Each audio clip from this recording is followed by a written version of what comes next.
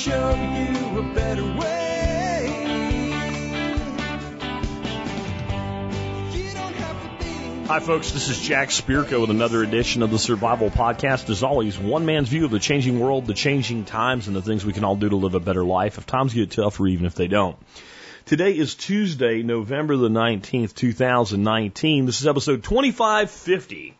We're calling today's episode a Tuesday Chat with Jack. Let me start out with, if you are new to this show and this was the first episode you turned into, you might like it, you might not. If you're looking for something more independence, prepper related, you might want to check out the website, thesurvivalpodcast.com. Again, this is episode 2550. That means there's well over 2,500 episodes of everything you can think of. But I have been running this show now for 11 years.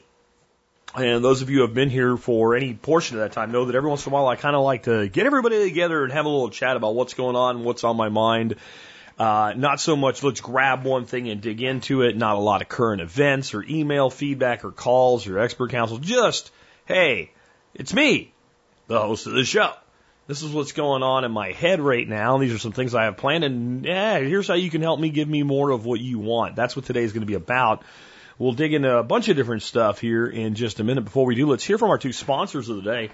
Sponsor today, number one today, is RidgeWallet.com. When I was approached by a marketing rep for RidgeWallet, I wasn't sure about it. I wasn't sure it would really fit this audience. It's the survival podcast, not the hippie, what I'm like the hipster yuppie podcast, right? And it seemed like maybe that's the kind of product it was. He said, let me send you a couple. So I got this thing and I looked at it and I said, well, it prevents identity theft. That's nice. And it is minimalist. So I took all my crap out of my wallet and tried to fit it in there. It didn't all fit. I put everything that fit in there reasonably in it and I put it in my pocket and I started carrying it. I said, I'm going to do this for a month and see how I feel about it. That was well over 2 years ago now. We're in our third year. And I'm not looking back.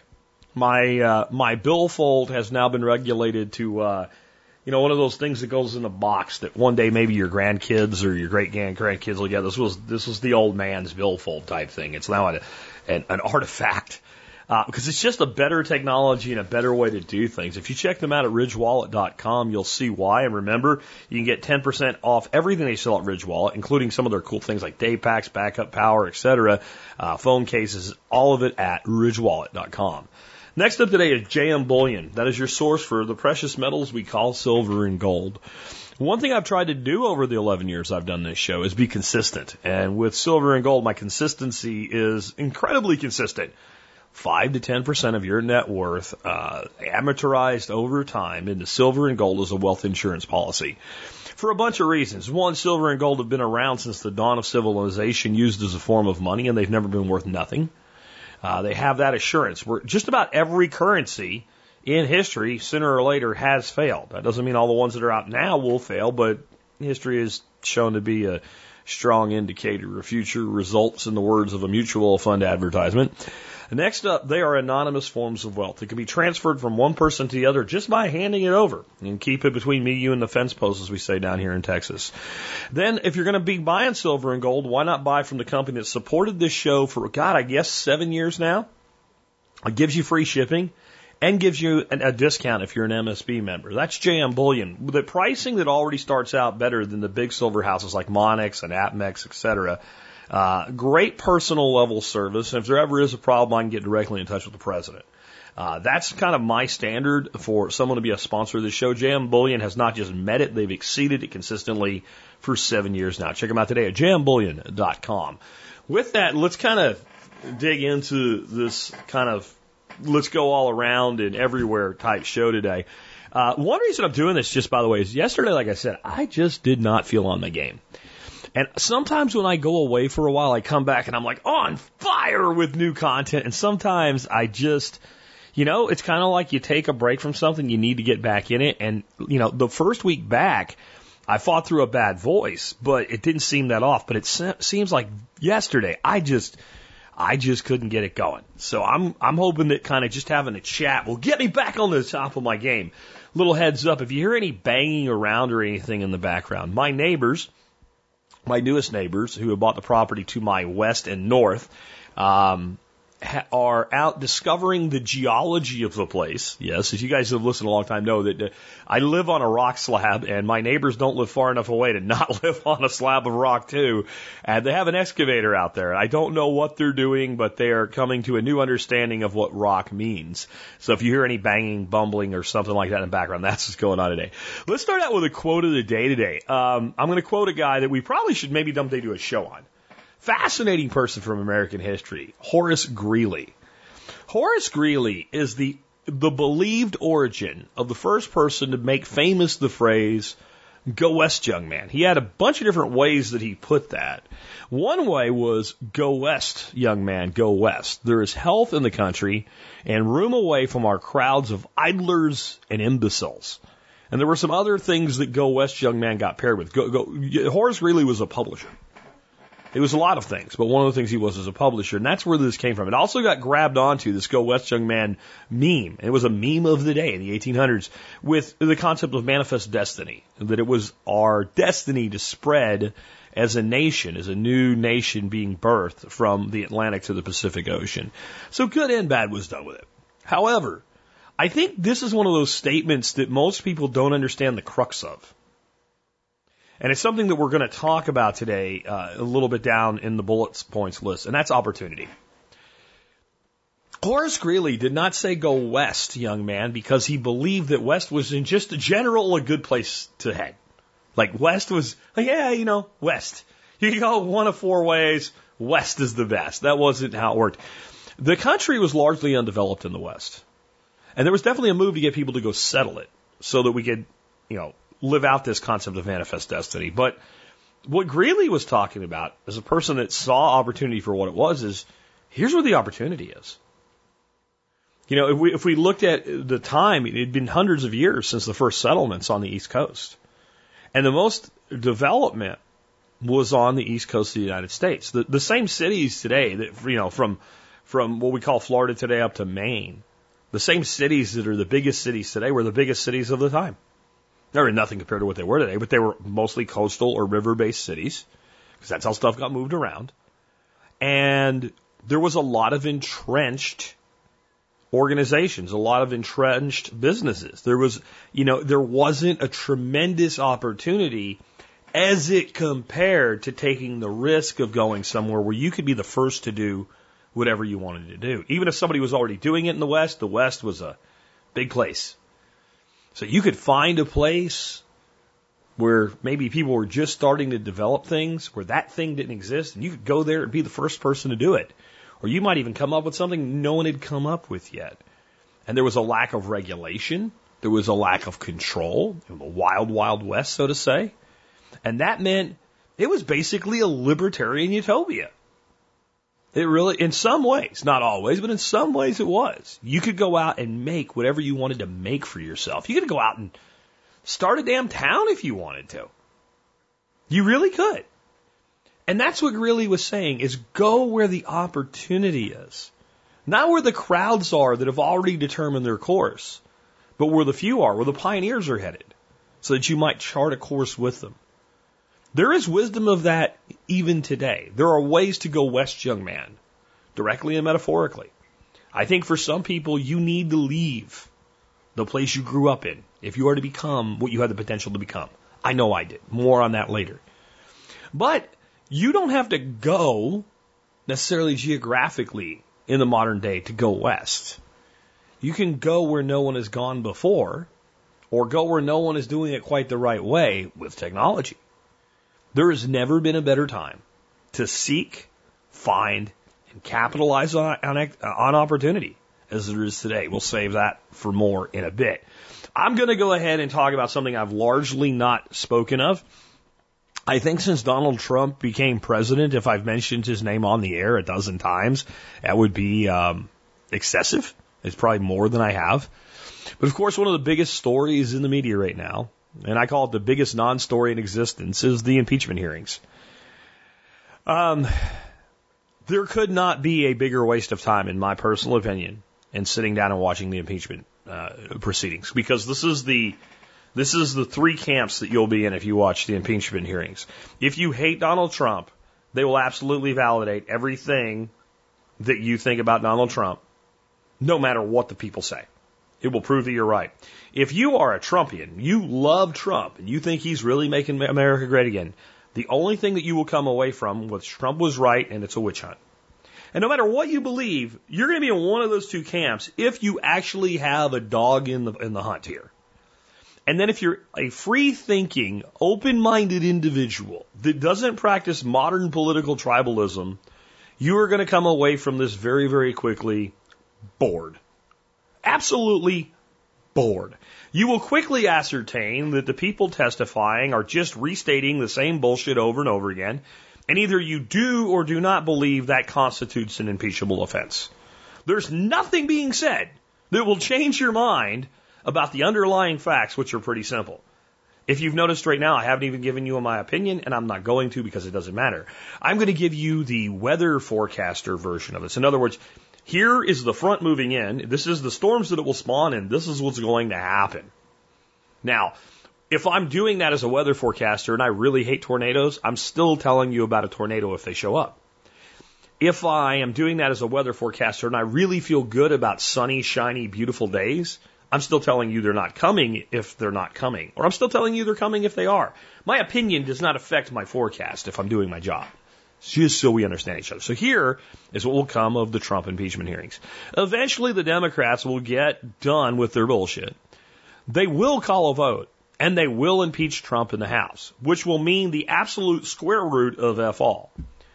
They will do this before the Christmas break, at which time they will have to deal with something that Trump is doing a really good job. Whether you like him or not, he's doing a really good job at pushing the issue of the USMCA treaty, which replaces NAFTA between Canada, Mexico, and the United States. This overall is not necessarily a great thing for America, but it's a hell of a lot better than NAFTA. And Pelosi is going to have to pick this up and have to vote on it. Have to. And it has a shitload of support within her own caucus of Democrats and almost unilateral Republican support. Hence, it's going to pass and get ratified. So what we're going to come out of this with is the House voting to impeach Trump, which doesn't mean anything, and Trump getting a victory. Even after impeaching me, they had to do this. This is my deal. I put it together. He's going to spin that. It's going to go to the Senate, where absolutely nothing will come of it. I doubt that Trump will even be censured for this, which means nothing even if he is. And we will go into campaign season with the Democrat clown show known as the primary election, with nobody having a clear, concise message other than free shit for everybody. Whoever gets the nomination by the Democrats is going to get killed by Donald Trump in the coming election. Absent one, there is something inside all of this shit, or something new comes up that is actually scandalous, that really, really, like even Trump's ardent supporters go, yeah, no, that's not okay. Which you gotta wonder what that would be at this point, right? Banging porn stars, paying them off? No one cares. Things that would have been political suicide in the 1980s, just no one cares about today, right? So it would have to be really, really bad, or by some freakish thing, our economy slides into a heavy, hard recession. That is the only way you do not get President Trump reelected in 2020. Those two things. The first one is highly unlikely, and the second one is pretty unlikely. It's possible. This country's due for a recession. I would say we, in fact, are overdue for a recession, just due to the cyclical nature of the economy. However, so much fuel has been poured on. And I actually think this long-delayed deal with China, there may be some backdoor on this that's like, yeah, let's do this deal after Christmas. Let's do this deal after Christmas. You know, take your time, China. Take your time. Let's do this deal after Christmas. Why? Because the fever of impeachment will be gone. And then you got USMCA deal, done. Then you get the China deal, done. And then the economy takes off even more erratically and illogically than it already has. Then you get a booming economy. You get a reelected Donald Trump. What does this all mean for you? Nothing. Nothing. Not a damn thing. I have been a grown-ass man during the Reagan administration, the Bush administration, the Clinton administration, the other Bush administration, the Obama administration, and now the Trump administration. That's 6 presidents. I fairly well remember Carter and Ford, and I remember the Nixon transition a little bit. Not a huge deal. And, I'll put it to you this way. Since I was old enough to start taking care of myself and living on my own, which for me was young, I moved out on my own when I was 16 years old. Actually, it was a couple of weeks before my 16th birthday. Maybe that's why I'm a little bit different than most people. I did that because I had to for personal preservation. And I can tell you that at that time, I didn't have time to give a shit who the president was. And between then and now, there are times when I've been really happy about who was the president and who won the election and how I've been unhappy about it. There's also been times in between where I was so busy worried about building my life that even though I knew who the president was because I'm not completely unaware like a clown, I really didn't have time to give a shit. I was too busy focused on building my own life to worry about who was president or who was the Speaker of the House or who was the Senate Majority Leader or any of that shit. I just didn't care. And I'm going to tell you when I got the most done in my life and was the happiest as a human being. When I didn't give a shit.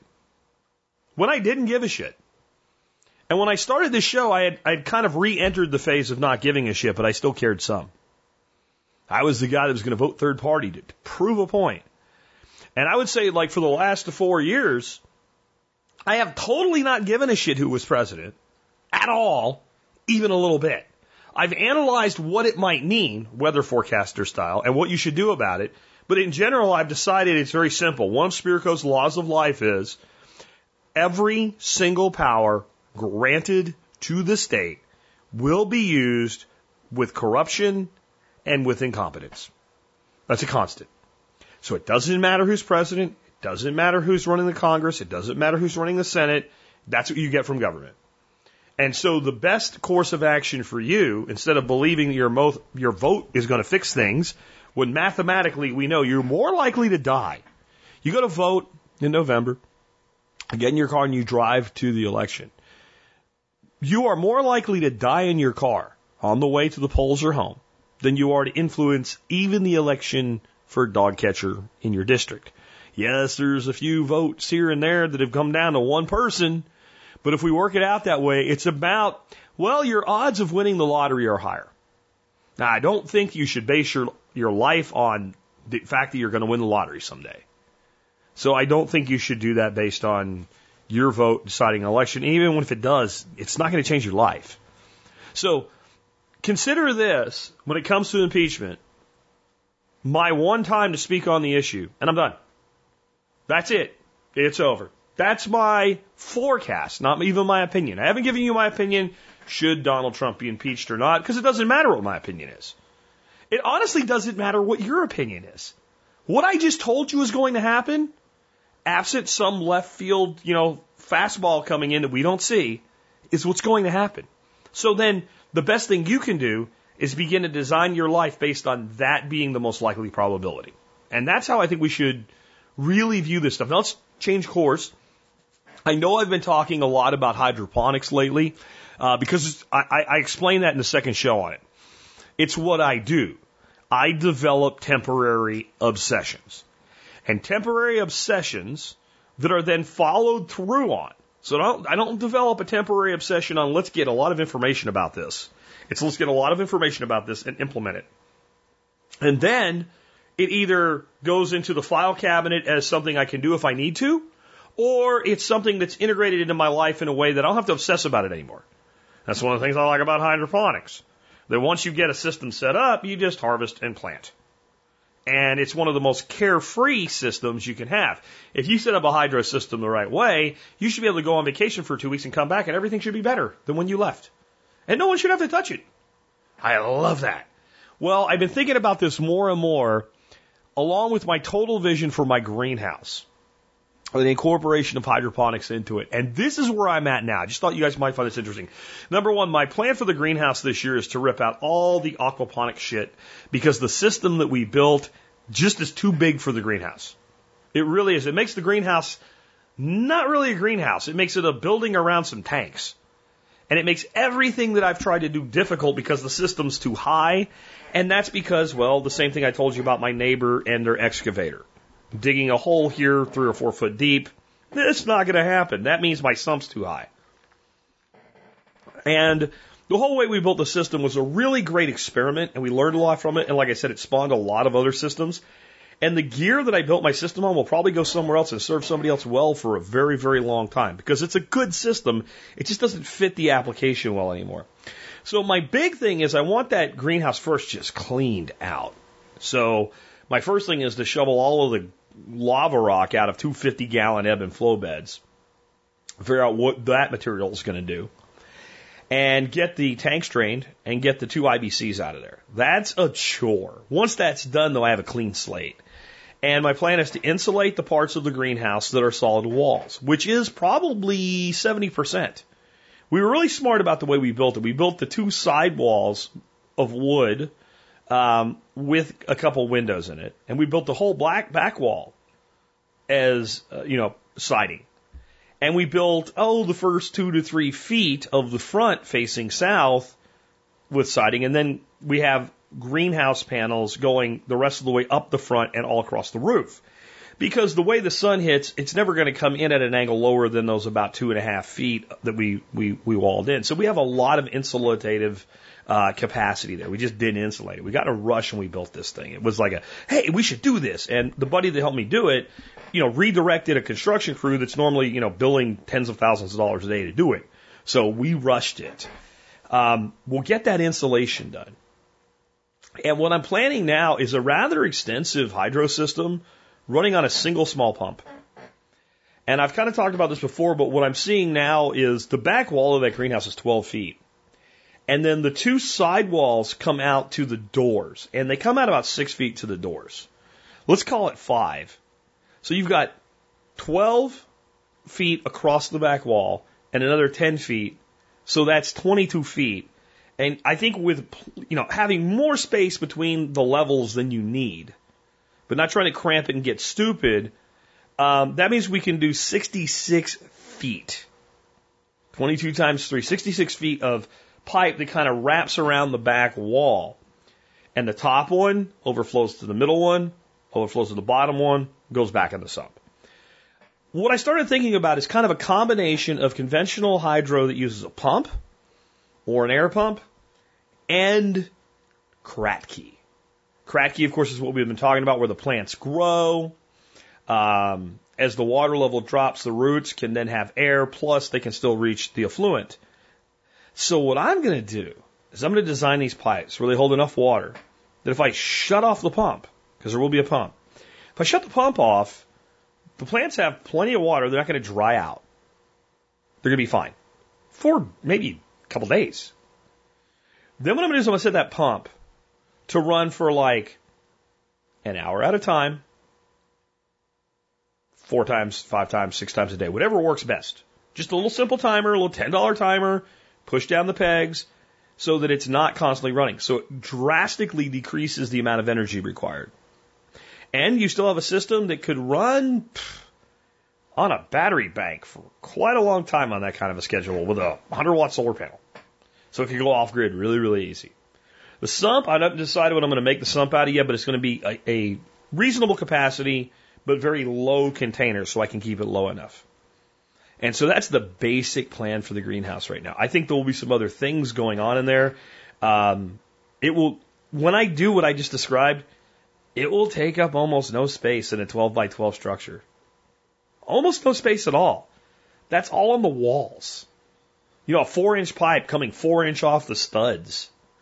And that leaves the whole rest of it, except wherever the sump sits, which will be relatively small footprint, wide open to just be a regular greenhouse. Will there be other hydro things in there and stuff? Probably. I don't know. But that's the plan for the greenhouse. I think it's just going to work a lot better for me. Next, I want to talk to you a little bit about my aviary as well. So we built the aviary with a 9-foot back wall. And it kind of comes like a half lean-to style with cattle panels over the front if you haven't seen it. So it's a big structure. It's about 12 feet wide, 50 feet long. And originally it was a quail system. And it just turns out my wife won't eat quail. And I don't want to do all the work to raise and butcher quail if my wife's not going to eat them. And we get enough duck eggs that the quail eggs are kind of a novelty, so I just don't see quail in there anymore. And I've started moving more and more toward doing some things on my property solely for me. Solely for just my happiness, my entertainment. And so what I'm going to do with that aviary is all of the grow beds that are in there that are up on platforms, I've said this before, are going to the ground. And that's going to open up a lot more space. But I'm going to be putting a pond in there. Pond will be about 6 foot wide by 12 feet long, rectangular, and only about a foot deep. And we'll have some sort of a waterfall going on. Again, this will be able to run in a very small pump, just enough to keep the water moving. And I'm going to set that up so that things like toads and frogs can easily get in and out of that pond. I'm going to build a little bridge over it. The other things going in there are birdies.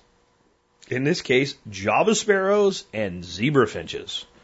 I'm building myself a giant happy bird cage, happy bird and herpetoриum aviary. I might throw some green snakes in there. I'll definitely put some fence lizards and some skinks and stuff like that in there.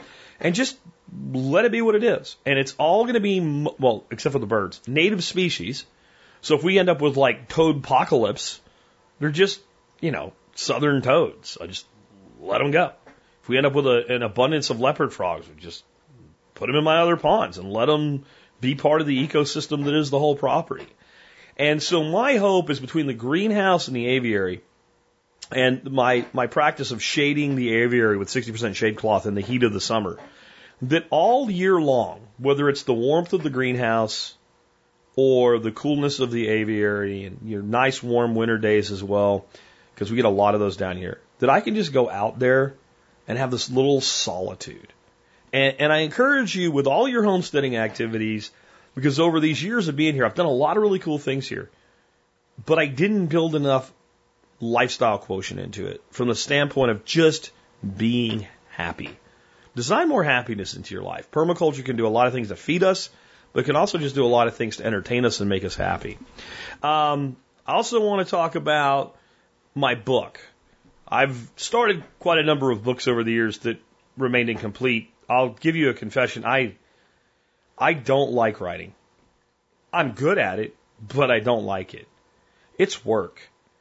And much like my life follows obsessions, my writing follows obsessions. So if I can write an article, that's fine. Because I can get obsessed about something and power through an article and then publish it, and that's fine.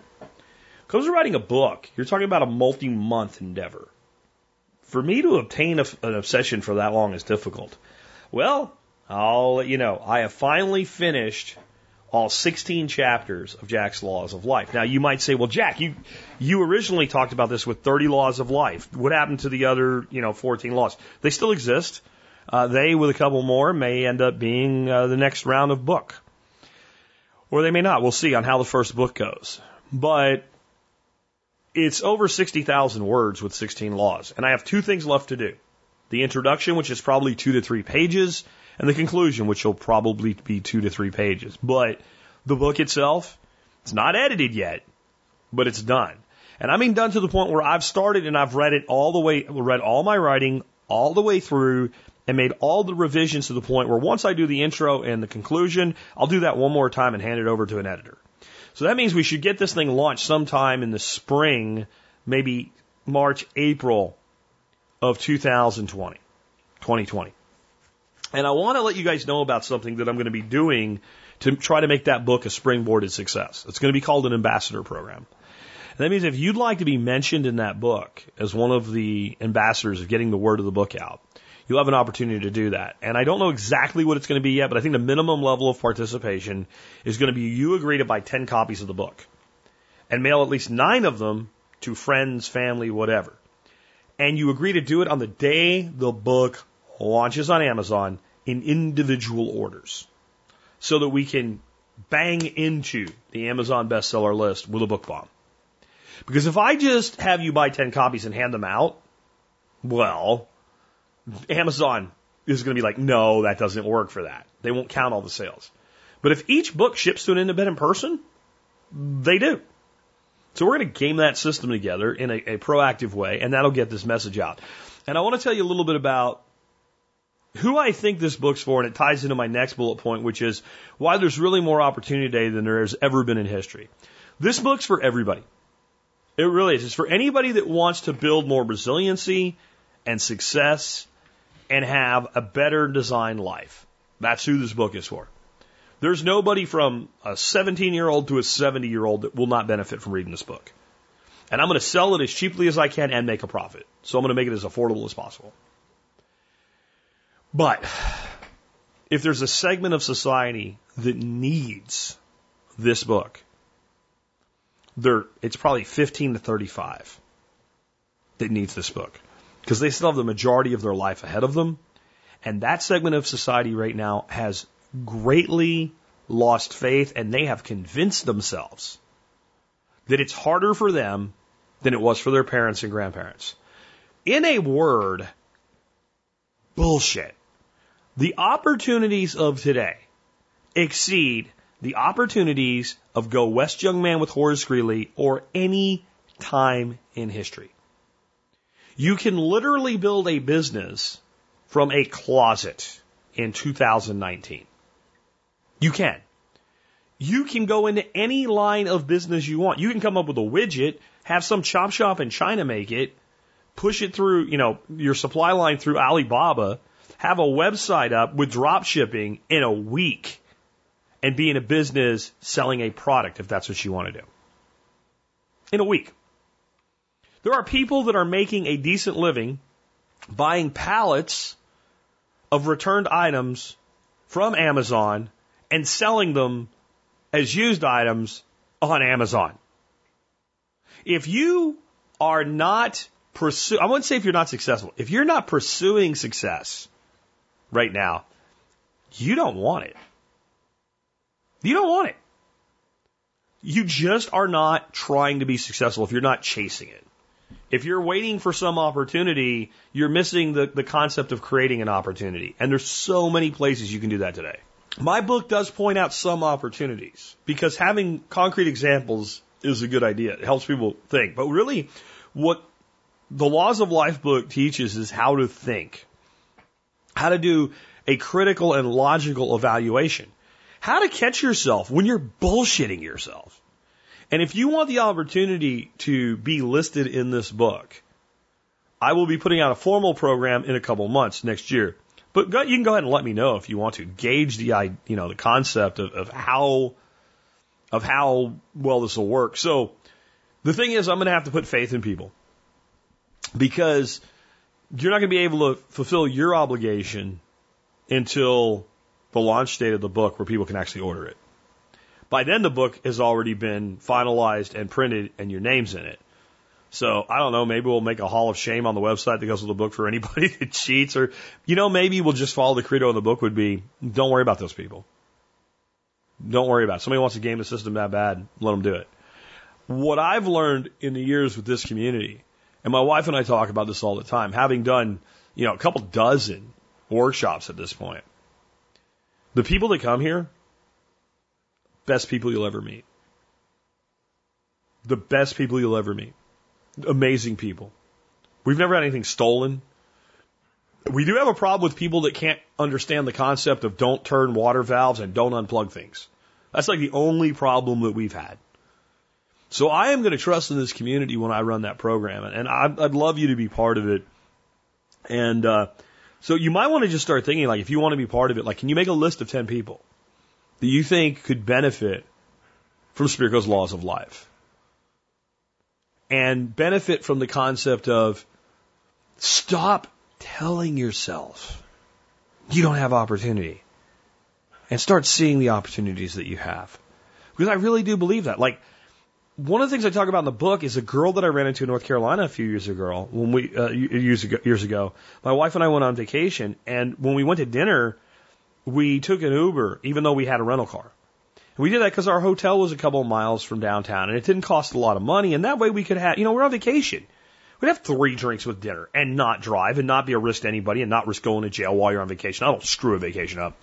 We met this girl, and I always talk to people doing Uber and Lyft because I'm always wondering, like, well, How does this work for you? Because I hear all the bullshit online like you do about how they don't make any money. And like, I haven't talked to any of them who've been doing it for more than a couple weeks that are saying, I don't make any money, because they quit if they don't make any money. That's how that works.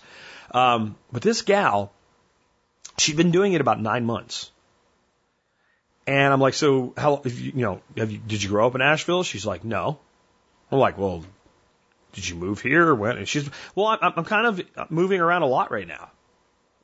Oh, really? Tell me more. She'd been there like 3 weeks. She was going to stay about another 3 weeks. She had mapped out across the whole United States a plan of 2.5 years of all the places she wanted to visit and go to and live in. And all she would do when she would move is transfer her Uber and Lyft credentials. And she used Airbnb to find inexpensive places to live. So she wasn't living it up like at the Ritz-Carlton or something.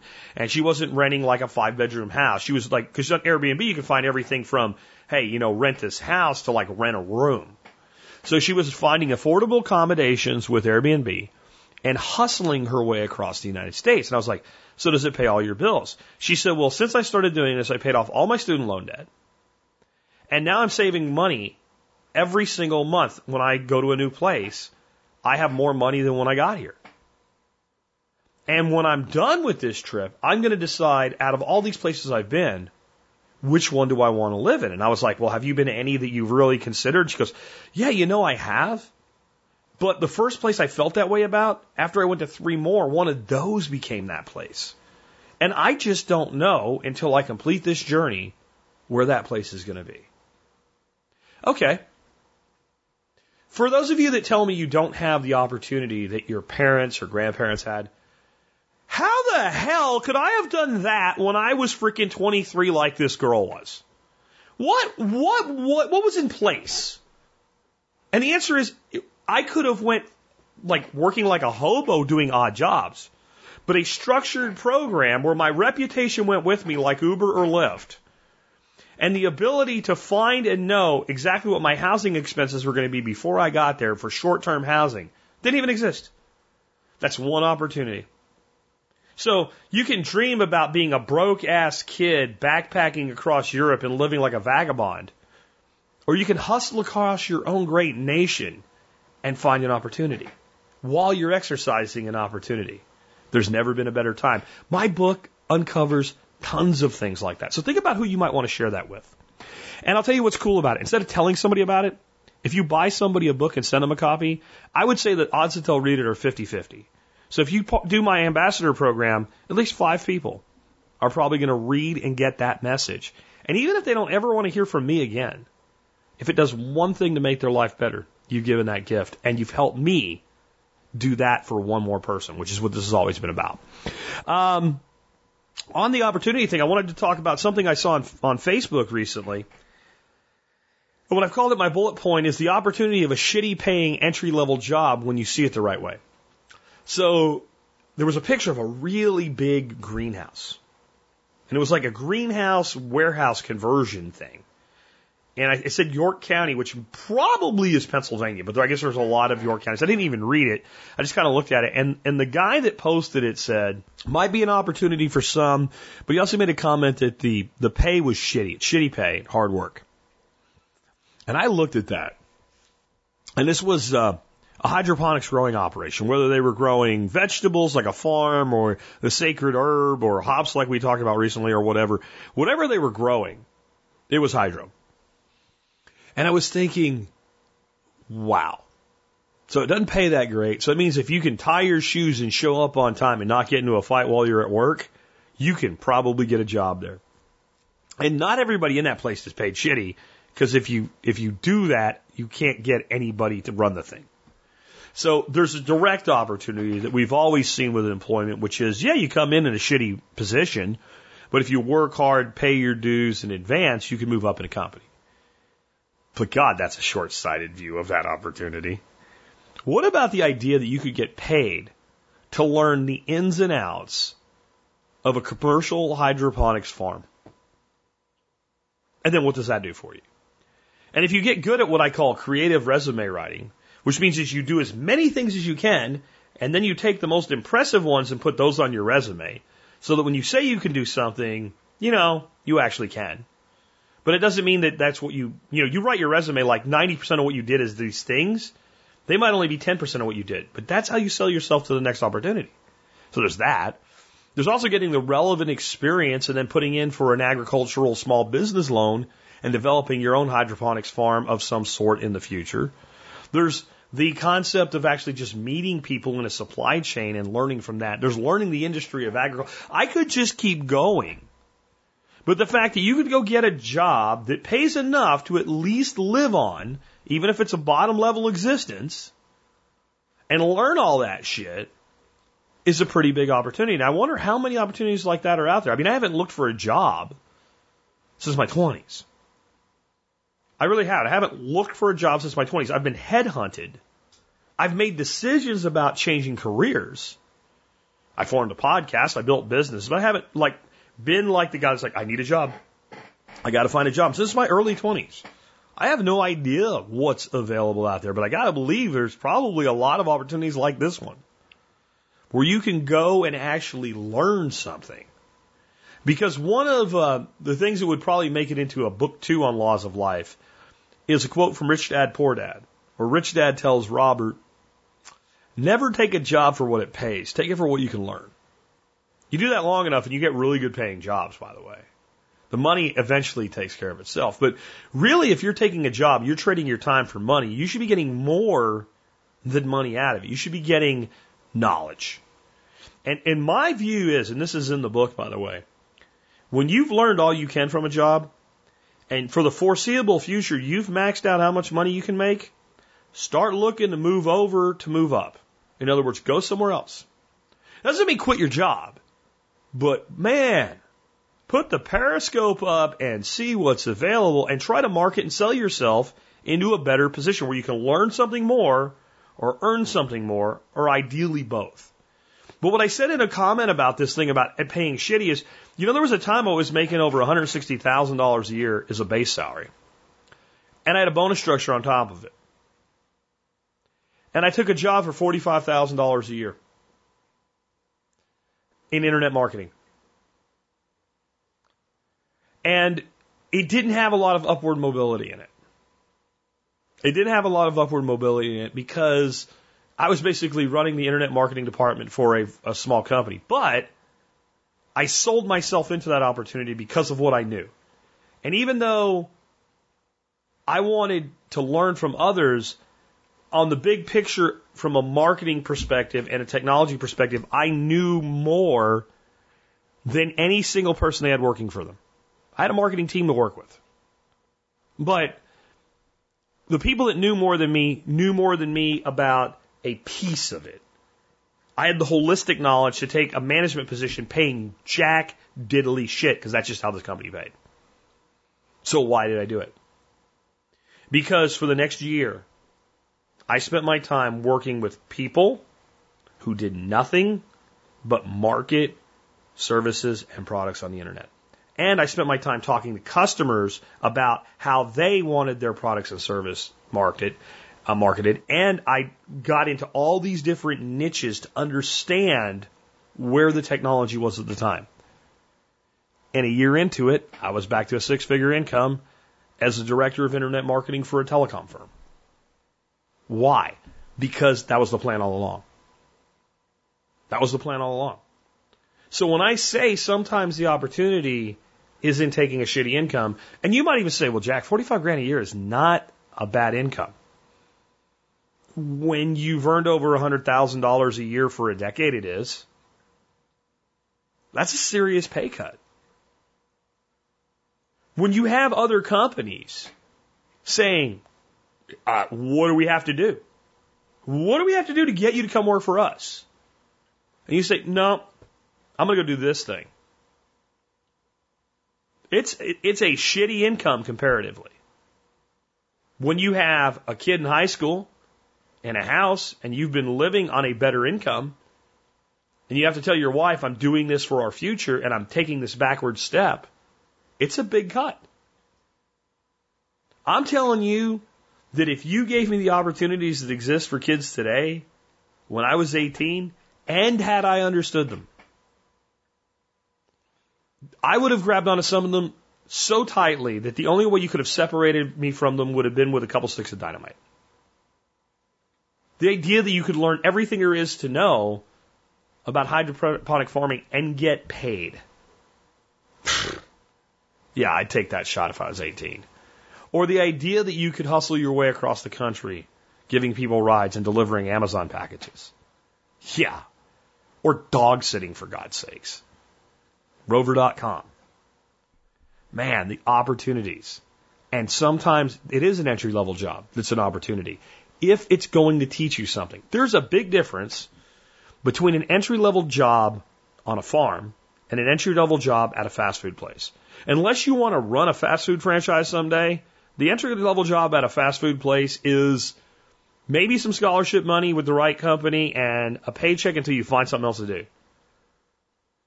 But a farm, if you want to have a career in agriculture, is an entire new understanding and an understanding of the business operations behind it. Because even if that's not your job, what I have found, especially when you work for companies that are relatively flat organizations, if you're willing to invest your time when you're off the clock to learn more, nobody gets upset about it. People are okay with that. You can't screw off doing things that are not what you're being paid for on the clock. But if you're like, hey, can I help out after hours? We don't have any overtime. Oh, that's not what I'm looking for. I want to learn more. Man, if you find an opportunity and you offer that and you're shot down, go find one that looks just like it somewhere else. One out of those two is going to say yes to that. And again, that's either a ramp up in the organization itself or it's enough knowledge and skill set to go out and do your own thing. So much today. Totally. Let's make a left turn, right? And go completely in the opposite direction here. Do a little bootleggers turn and go all the way around 180. I think that if you cook for a lot of people, after having recently bought one, you need a thing called a Blackstone griddle in your life. I bought one because my CPA said I can figure out how to deduct it. I love tax deductible things for the fall workshop. And I bought the big 4-burner, kind of like one step from the best thing they make level. It seemed like the best blend of quality and value. Basically, the body of mine's not stainless steel, but from a performance level, it's the best they make. And I didn't need to pay $100 more for my body to be stainless steel. I like black. It's easy to clean, by the way. It's easy to keep looking clean. So I got one of these things, and it showed up on Monday, and we got the workshop, of course, starting Wednesday. So Nick Ferguson and I put it together. It was actually really easy to put together compared to the heater we bought. We bought one of these propane heaters with like a glass tube and a flame in the middle of it to keep people warm in the workshop because it was pretty cold. We put it together, and I had to season it. I seasoned it with flaxseed oil, a couple coats of that, heat, smoke, do it again. Then I started cooking some sausage and stuff on it. And by the time we got like to the welcome day of the workshop, I was cooking sausages on it and all. It was pretty well seasoned. Now it's slick as a baby's butt. And holy crap. You talk about something that changes the dynamic of how much food you can cook and how fast you can cook it. I mean, this is like having a restaurant quality griddle on your back porch. They're a little spendy. But they do make a tabletop version. I'll put links in the show notes today where you can check this thing out. But man, I'm not going to say a bunch more about it. Just to say, having that big, huge, thick, heavy griddle surface, I can cook for 20 freaking people in one shot. And last night I just made like a simple stir fry for my wife and me. It was some pak choy and some white asparagus and some broccoli and some leftover meat from the workshop. And it was so dead easy, simple, and fast. I would say the only thing that takes time with a Blackstone, because that griddle surface is so thick and heavy, is the initial heat up. It takes a while to get hot. Once that thing gets hot, brother, I think that if you've been thinking about yourself, like, self, what do I want to give myself for Christmas? Or if you're a really nice person, what do I want to give some other stuff for Christmas? Look at the Blackstone griddle. It's not an item of the day yet. It will be soon. But it's definitely something to take a look at and just a fun thing to let you know what's going on in the Spirko household. Next up, I've had some emails and questions about this because I've muttered about it on social media for years, and I've muttered this year that I'm probably going to do it for real. Yes, and while this is not my official announcement, because that will come in 2020, I, Jack Spirko, am going to run for president in 2020. It's totally a little publicity stunt. How far it goes, who knows? But I'm going to run for president, and I'm going to channel Richard Pryor. Richard Pryor. Not that what I'm going to do is going to be funny, but it's based on a Richard Pryor movie. Many of you are too young to probably remember this movie. It's not something that they put on TV a lot. I wonder why. As, you know, like old movies that get recycled. I don't know that I've seen this movie since like the late 80s, early 90s on like Showtime and stuff like that. Ran it as kind of like a rerun movie. It was called Brewster's Millions. And in Brewster's Millions, Richard Pryor plays a character, and he is the sole heir of an old rich white man. He's the last guy that's left, and his life is just a shambles. I don't remember all the particulars. I need to watch that again. But the old man, when he hears about this being his only heir, is like, man, if I give this guy the money, he's just going to destroy himself, and he's going to just waste it all. And the old man's worth about $300 million. And again, this is like 80 something, like early, like prior to 1985, right? Richard Pryor, prior to 85. And so 30 million, you know, in the 80s is probably 150 million today. And what you can do with it. So he makes Richard a deal. Now he's dead by the time he makes this deal. This is all done, you know, post-death through his lawyers, which are all vying to end up getting the money by having him fail in the bet. And there's two options he has. Option one, take $3 million and let the rest of this money go to some sort of conservatory or something. And again, his lawyers are like scumbags who are actually going to steal the money, $297 million of it. Option two, you get $30 million and you get 30 days to spend it. If you can spend $30 million in 30 days and have zero to show for it, you have to be penniless at the end of those 30 days, you get the $300 million. Because it was like $330 million or something was actually the amount of money he had. So you walk away with $300 million. But if you do that, I believe that you will now know the value of money. So he wants him to piss away $30 million to prove that he's worthy of $300 million. Kind of stupid, but it made a good movie. Well, during this, you know, about halfway into it, I got to tell you, one of the really... I don't want to do it, because if you've never seen it, it'd be a spoiler. But one of the things he realizes is, like, I'm not going to do it. I'm not going to get it all spent, and I'm going to end up with nothing. Because whatever he has left, they take away from him at the end of this, if he's not penniless. So he comes up with an idea. He's going to run for the mayor of New York. Because that way he can spend all the money on his political campaign and lose. And he comes up with a slogan, "Don't vote for me." And I mean, when he campaigns, he's totally like a complete idiot about everything. And when they're like, "Well, why would we do that?" I said not to vote for me. Well, funny thing is, he almost wins. I will give you that spoiler alert there. Yeah, he almost wins. Doesn't. But it was like, the idea was to dispose of a shitload of money and have nothing to show for it with a political campaign. And that got me thinking, I don't have any money in play here. But what if I ran on a platform in 2020 of don't vote for me? And what I'm going to do is once a week from the first week in January up until Election Day week, I'm going to publish a video saying why you shouldn't vote for me. And I'm going to try to point out to the small number of Americans who will watch these videos and listen to them how unfree you are, and how all the marketing slogans about how great we are tend to be bullshit. Now, let me explain something. I think this country is the greatest country on the planet right now to live in. I really do.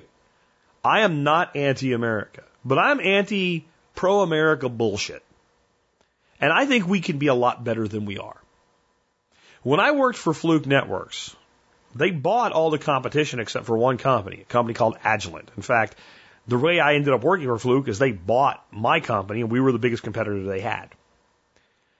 And I would go around and I would talk to customers and they would say, man, you know, Fluke used to be better. And you guys, and they knew who I was from another company, like, you guys were better. Now that you're together, you guys just don't give a shit about people anymore. You just don't care. You don't make deals. You don't take care of customers anymore. And, you know, I do everything I can. But they were right. There was a bureaucracy because we got to the point where our attitude was, not our attitude as the individuals, but the ownership's attitude was, you don't really have a choice. And when we bring this to their attention, they'd say, well, what are they going to do? Buy that shitty grade tester from Agilent? We're better than Agilent in every way. From a technology standpoint, from a sales rep network standpoint, even though our warranties are not what they used to be, even though our customer service isn't what it used to be, we're better than Agilent. In other words, we can be shitty and make more money because it's easier. And, you know, my response was, I don't really want my pitch to my customer to be as we're better than the other shitty company left in the industry. But that's where we were at. And I feel a lot of times with America today, the excuse is made that like we're the best or like that. Well, we're better than. Well, I hope we're better than. But are we as good as we can be?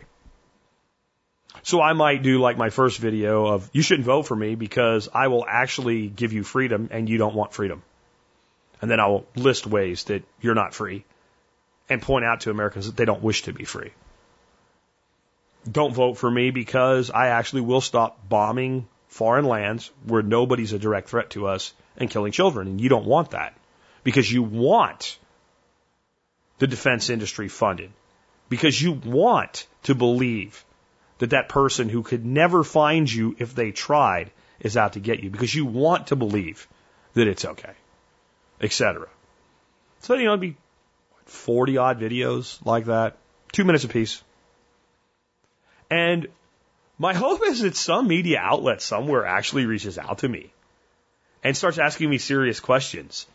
Like, well, how would this work? I'm like, I said not to vote for me. And it's totally a publicity stunt, but it is happening. I've molded this idea for the past several elections, and I'm finally going to do it. And I would love for you guys to give me subjects to tell America, don't vote for me because I will blank, and you don't want that. And you don't want that. All right. Next up, we will be doing next year as well kind of a total reboot on the podcast of hard skills and prepper fundamentals. I feel we've gotten really philosophical over the years, and that's good because how you think is the biggest driver of what you do.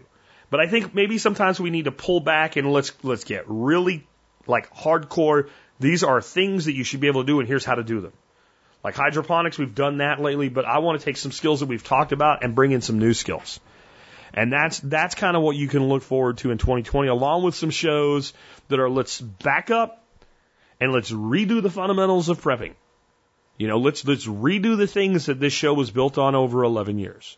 Because if you're new and we're talking about things that are like, you know, graduate level, and you're looking for that entry level stuff, sure, you can go back and listen to the old stuff, but it might be nice if we actually paid attention to new people once in a while. But the other thing is, man, this is back like when I used to play sports. No matter how good you got, no matter how good the team was, you had a bad game. You know what the coach said? This week we're working on what? Fundamentals. So fundamentals of hard skills and fundamentals of prepping will be coming hardcore, especially in the first quarter of 2020. Not that we're not going to maybe do a little bit of that on the way out, but we are entering that time. Like next week is Thanksgiving week. We'll have a 3-day week. We have a few weeks until Christmas, and then I have my shutdown from Christmas till January. But these are the things that I'll be working on. So what I want to know is, what do you want from me? What do you want from me? And I don't mean that like somebody like, what do you want from me? No, I mean, what do you want? Tell me. Tell me what you want from me. Tell me those hard skills. Tell me the things about prepping you want me to go back to the bolts and the nuts and redo. Tell me what you want to know. Tell me what you want me to give you. And the way I put it is, I will do my best. I'm not going to say I'll do it because I don't know. You may ask for something that I can't do, or maybe I'll do what I think is a really great job and you won't think it's like that great. I can never be sure that I will meet everybody's expectations because I'm an honest man. And honest men do not deal in bullshit. And so what I will say is if you guys tell me and it makes sense, I'll do my best. I mean, if somebody is a smartass says, Jack, I want you to do a show on collecting Barbie dolls, it's probably not going to happen. Right? But if it's something that's anywhere in the realm of what we cover, have covered, should cover, in the realms of self-sufficiency, self-reliance, independence, and liberty, we'll give a shot at it. And if I can't do it because I don't know, I'll go get a guest. I will absolutely go find a guest if I need to. But that is my conclusion today. I want you, if you think you have something of value to add to this community, and I don't care if you are a business person with something to promote or not. I don't care if you're just a guy that does something as a hobby, but you've gotten really good at it. If you think that you could get on the air with me for about an hour, have me ask some questions that you get to determine before I ask them, and give this audience some information that will make their lives a little bit better, make them a little bit more independent, a little bit more self-reliant, a little bit more of a lover of liberty, right? A little bit more self-sufficient.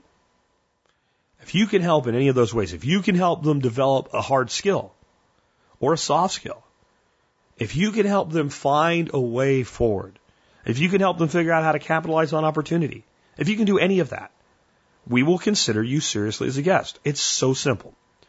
Go to thesurvivalpodcast.com. Click on a tab that says guests. There will be a form. Fill out the form and click submit. And let me tell you, we ask for a certain number of setup questions.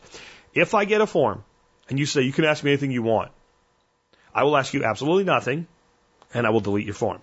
And I will not send it on to Dorothy for booking because I don't know what you want to talk about.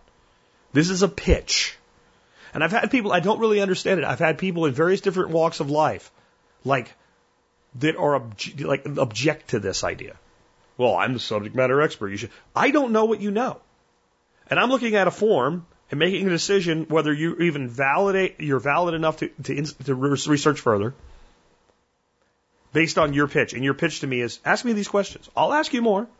So my suggestion for some of you then, don't use your phone. It's a lot of typing.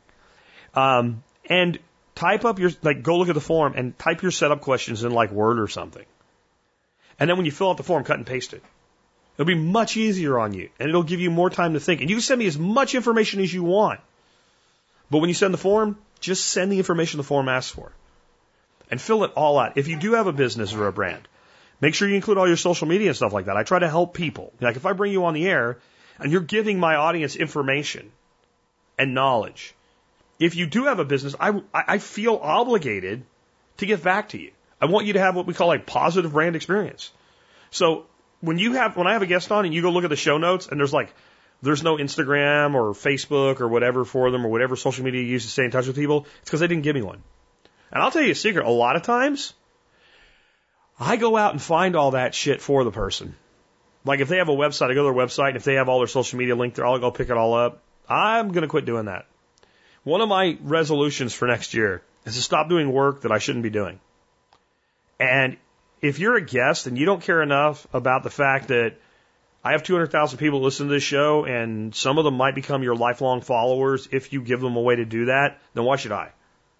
So I'm not being a dick there or anything, but I don't think asking you to provide me links to your social media is asking too much, and in return for me being able to put that out there for you and help you. So there you go on that. But if you think you can help in any way, fill out a guest form. I think we're pretty well booked through the end of the year right now, but I think that we're a pretty clean slate going into 2020. So that gives you an opportunity to be one of the first voices heard going into the 12th year of TSP. Pretty cool, huh? And again, what do you want from me? What do you want me to cover that I have not covered yet? Email me, jack@thesurvivalpodcast.com. Make sure always when you email me, TSPC in the subject line. And I will do everything I can, as long as your request is reasonable, to bring you what you ask for. This show was developed by me initially, but I gave birth to an infant this whole community raised this show into the mature show that it is. And I appreciate you guys. I want to say here at the end, thank you so much to every single one of you that supported me over the years. Whether that's just by listening or sharing my show with other people, sharing my content on social media, joining the Member Support Brigade, buying from my sponsors, shopping through the T-Spaz links, etc. Any of you that have done anything to support this show over the years, thank you so much. My life is amazing. And sometimes I can be kind of a hard ass. Usually when I think it's called for. Sometimes I'm a human, I'm fallible like any. But I never lose sight of the fact that you guys make this amazing life I live possible. And I thank you all for it. With that, we've wrapped up another episode. If you do enjoy this show and you want to help support us, there's two ways to do that. One is become a member of the Survival Podcast Member Support Brigade. If you do that, you get exclusive content available only to members, and you get so many discounts, your membership will pay for itself at the rate of $50 a year. But the good news is we're on sale this week. I'm doing a Thanksgiving sale. So instead of doing a Thanksgiving sale, Thanksgiving week, when everybody should be doing things like hanging out with their family and, shopping for Black Friday or whatever craziness is going on, arguing with your friends over politics, or your family over politics at your one meal together, or whatever it is you're going to do to ruin your Thanksgiving, I figure I don't need to be part of that. I'll run my turkey sale this week, and that's a discount code, TURKEY. And I almost spelled it, but I'm going to say again, if you can't spell turkey, you should figure that out before you join anyway. But if you sign up right now online or using the mail-in form, you can write the code on the form, you get the Survival Podcast MSB for $30 a year. Again, the discounts will more than pay for it. You get every episode of the show ever done in convenient zip files. That's over 2,500 episodes now. And again, you'll support the show that you love. And I appreciate every one of you who have ever done that. If you've let your membership expire, a great time to renew and get that $30 rate. And again, that is not a $30 introductory rate. That rate locks in for life if you become a member during this show. All right. With that, let's talk about our item of the day today at T-Spaz. The other way to help support us is go to tspaz.com, TSPAZ.com. You can see all the items I've reviewed there, but no matter what you buy, if you start your shopping there, you help us and the work that we do by just shopping through T-Spaz. I do not have a new item of the day. I have yesterday's for you again. It's the Moroccanov Companion Heavy-Duty Fixed Blade Knife. Mora is the company that it's Moroccanov, but we call it Mora. Mora makes amazing knives. This is a $25 knife that could easily sell for $50, and I don't think anybody would say that it's not worth it, and it's on sale for $14. The reason I brought it back around today is because it's still on sale, and I don't know how long it's going to stay on sale. This is like the heavy-duty version of a lighter version of the same knife. The light version normally sells for like $15. Right now, the heavy-duty, better version is on sale for less than the cheapo. This is a knife that you can buy it like a cheap knife. You can use it the way you use cheap knives, but you can have a quality piece of steel. I mean, this is the knife that you buy, and you keep one in the glove box of your truck, one in the glove box of your boat, one in your junk drawer, one in your toolbox, one in your hunting supply box, etc. And you always have a good, sharp, quality piece of steel around. Again, it's a carbon steel knife. Really look at doing a patina on it. You can do that with vinegar. That's something I always do with carbon steel knives. I'd rather have a knife that doesn't rust than a knife that's shiny. And the one complaint you'll see about carbon steel knives on Amazon, not just Mora, but just about everybody, is it rusted. Well, all I did was get it soaking wet and leave it that way, and it rusts because it's carbon steel, dummy. But if you put a patina on a carbon steel knife, which is so easy to do, you can look up on YouTube how to do it, and hit with some frog lube or something after that, you got a knife that's not going to rust on you.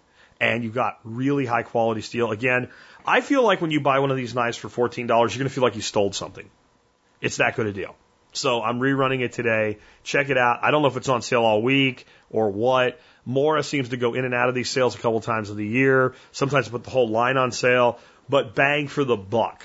At $14, the Mora Companion Heavy Duty Fixed Blade is stupid cheap. And I don't even like the word cheap. I actually consider the word cheap to be far more of a profane word than the word shit. I really do, generally speaking. Because cheap is usually a poor mindset. One of my laws of life, always be frugal, never be cheap. But this is a quality product for a cheap price. It doesn't come every day. You know, I usually say you can have really good or you can have cheap. You can't have both. Well, this is an exception to the rule. Get one of these things. Get two. Get three. You can't go wrong with this knife at $14. Check it out today, and you can always find the current item of the day and everything that I've ever reviewed at tspaz.com. And remember, if it's there, I own it. I spent my money on it. I would spend my money on it again, or I would not ask you to do so. That's the way we do things here at TSP. That brings us to our song of the day, and again, we're under, or I should say, we are doing the Music Business Week. These are all songs by bands who wrote songs about the industry itself. Today is from the Rolling Stones, one of the most successful and most well-known bands in history. I mean, when I hear the Stones, I think like you're talking about a band that's as well known as like, and as iconic in history as like the Beatles, right? I mean, just huge. A band that, 25 years after their last #1 hit was still selling out stadiums. And everybody's going, when is Keith Richards going to die? How is this guy still alive? That kind of longevity. They wrote this song and performed it all the way back in 65. It was called, it's as bad as my tagline for clunkiness, The Under Assistant West Coast Promotion Man. And it's about people in the music industry that think they're more important than they are. It was actually inspired by a guy that was kind of a chaperone for the Stones on their West Coast tour in 64, I think. And they really didn't like the guy, and they kind of resented him. They ended up actually liking the guy over time. But what I thought of when I saw this is, boy, that's not a music industry thing. Almost everywhere you go, in almost every industry, there are people whose main function in life is to hold a wall up or a desk down. They're really not important. They seem to be some of the most self-important asses in an industry. Do you know what that means to you? The square root of F all. Because like I said, the opportunities today are better than they've ever been before. So whoever the under assistant West Coast promotion man is to you, don't worry about it. Go out and worry about building your future. Because who did better in the long run? Mick Jagger and Keith Richards, or the under assistant West Coast promotion man? And also realize you don't know a person until you walk a mile in their shoes. They disliked this guy so much, he inspired this sarcastic song, and yet they ended up finding out he was a pretty decent guy as well. With that, it's been Jack Spirko with another edition of the Survival Podcast, helping you figure out how to live that better life when times get tougher, even if they don't.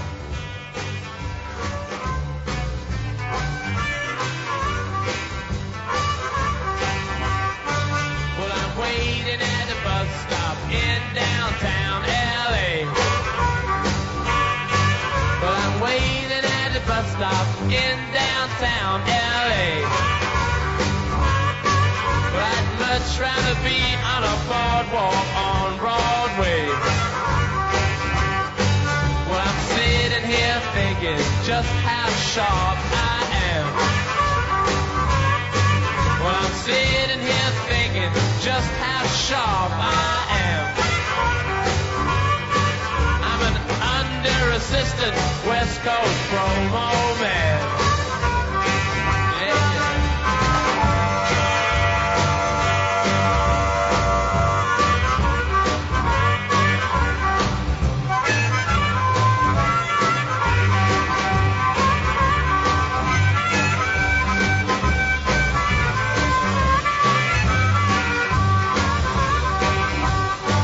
Well, I promo groups when they come into town.